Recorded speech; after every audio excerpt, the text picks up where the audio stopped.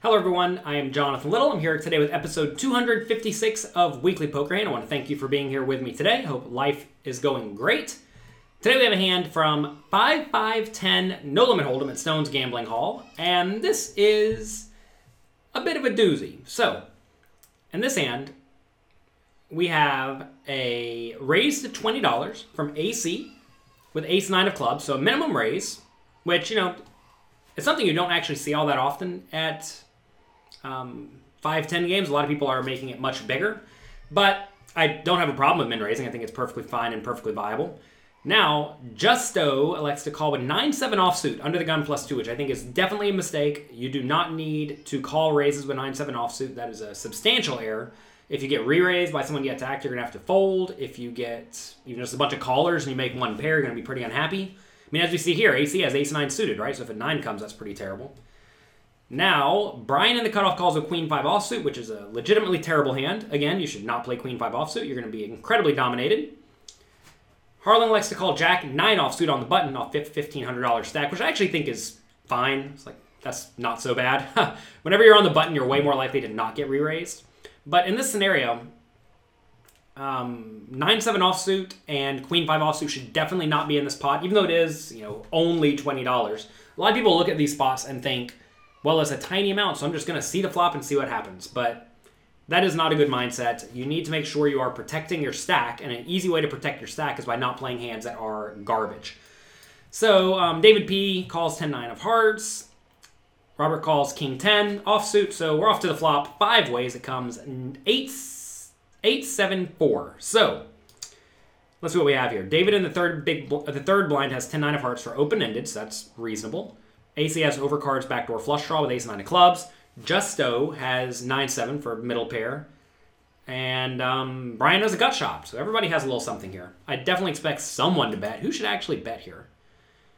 I mean, David could certainly lead with his open-ended straight draw with overcards if he felt like it. I would usually check, though. It's probably going to check around to Justo if I had to guess. But it looks like it checks around to Harlan, on the button, who decides to bet with his gut shot and overcards. And I think that's also fine. There's no problem with betting with this when they check to you. The pot was, I kind of missed it. Let's see. Pot was like $140. He bets 100. That's fine. Now, David O should probably just go ahead and raise with his open-ended straight draw and overcards. By calling, what's going to happen is if you get there on the turn and then check, your opponent's going to check behind a lot. And if you miss on the turn and your opponent bets, you're going to be in a pretty rough spot out of position. So I'd probably just go ahead and raise immediately with the open-ended straight draw. But calling's also fine. AC decides to call the Ace-9 of clubs for overcards and backdoor flush draw. That's a dicey spot. I mean, Harlan only has $1,400 in his stack. I say only. It's a pretty good amount, right? But the pots will already be $520, so it's not like you're actually that deep. So when you're calling with Ace-9 of clubs, you're trying to get, a marginal draw on the turn? I mean, say it comes a 6 or a 10, you have an open-ended straight draw, but that's not like that's amazing. And we see here, if you got a 10, Harlan would just have the nuts and be dead. So that'd be pretty bad. Now, if he gets a backdoor flush, flush draw, you can check shove all in, but again, that's not amazing. So I think you probably just want to fold. Then Justo has to put in 100 with the middle pair. Calling's probably fine, but it's actually somewhat likely you're beat. So I think folding is probably just ideal. I know he has the best hand at the moment, but having the best hand is kind of irrelevant whenever you're going to play very poorly on the later betting rounds. So I think I'd probably just ditch the middle pair bad kicker. Turns a 6. David makes the nuts. Everybody else has an open-ended straight draw. And notice David checks, and this is exactly why I said you want to raise the flop, because now it's somewhat likely people are going to check because a 5 makes a straight. Anyone could have a 5. Funny enough, the Queen-5 folded and would have got there. The guy's probably kicking himself who folded Queen-5, but in reality, he would just be dead, right? Which is another reason you don't play hands like that. And, is AC going to check raise with his 9? I don't know. Is Justo going to check raise with his middle pair? I don't know. And then Harlan checks as well. So you see here, David makes the nuts and gets no money in the pot, which is very often what happens when you do call with draws from out of position and the obvious draw arrives. Anyway, check. River is a 5. Dream card for David because now the board is 4, 5, 6, 7, 8. So if you bet small, sometimes people will just call hoping for a chop, which is probably not a good play here. So should you check the 10-9? Absolutely not. If someone has a 9, they're definitely going to call, so you want to get money in the pot.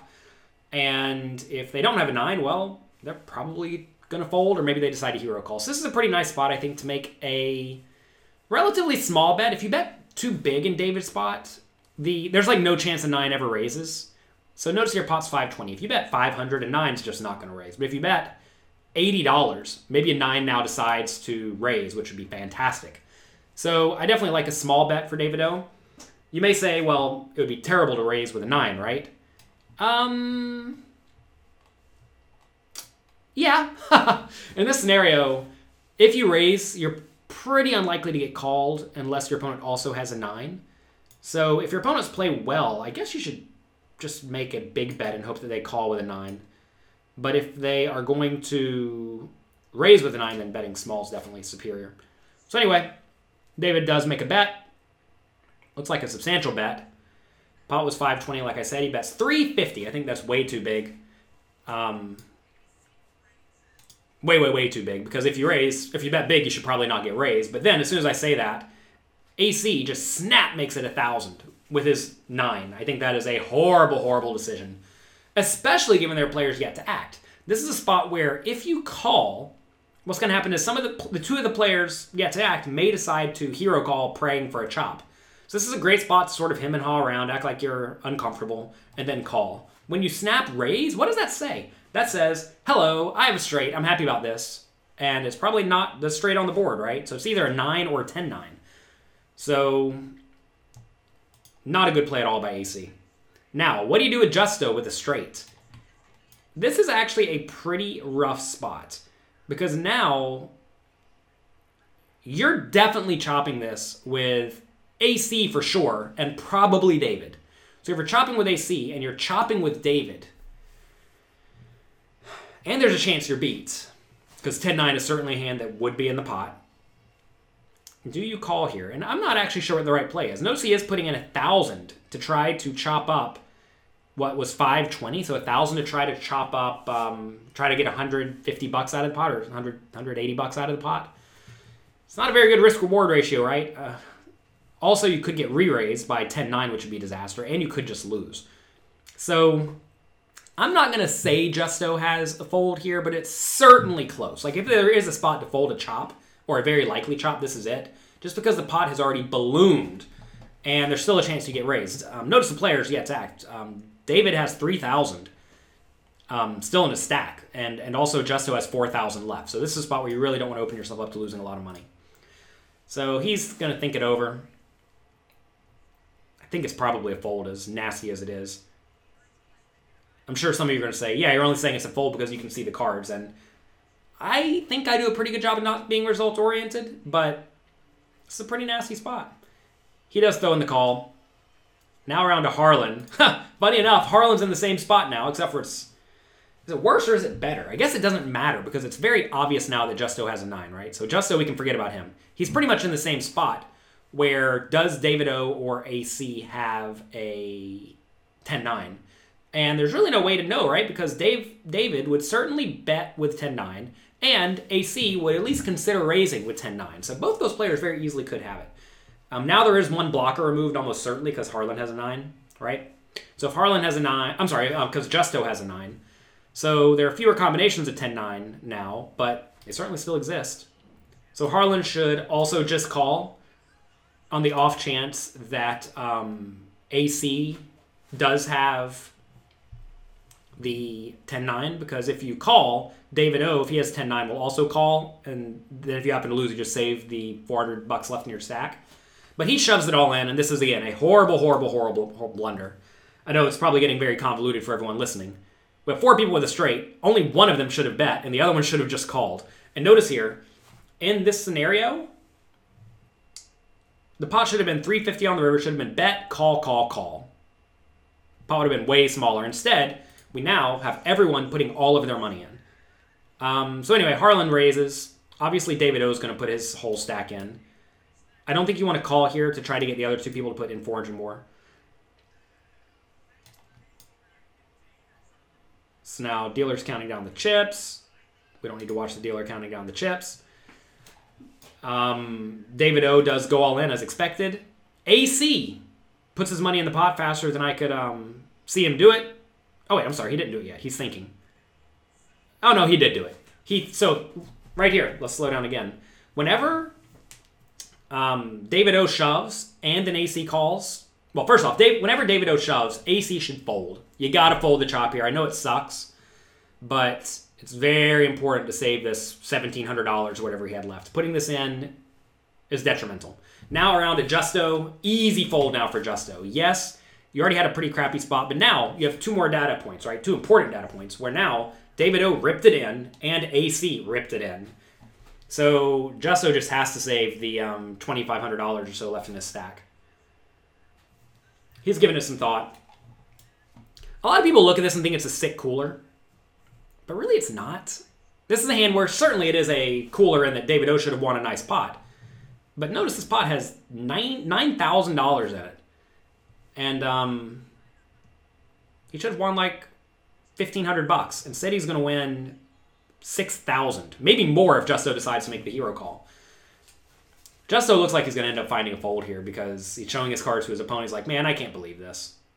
Could you imagine being David O here? You're just like, yeah, I have the nuts and I have three guys going all in. You have to think you're chopping it with someone who also has 10-9, right? Like, I would think for sure AC has 10-9 in this spot. I mean, there's like no way AC doesn't have 10-9, right? I mean, he clearly doesn't, but I would think there's almost no way he doesn't have it. Same thing for David O. David O almost certainly has it. AC almost certainly has it. Justo has to fold. Harlan should have just folded to the river bet. Instead, he put his money in. And everybody puts their money in for no real reason.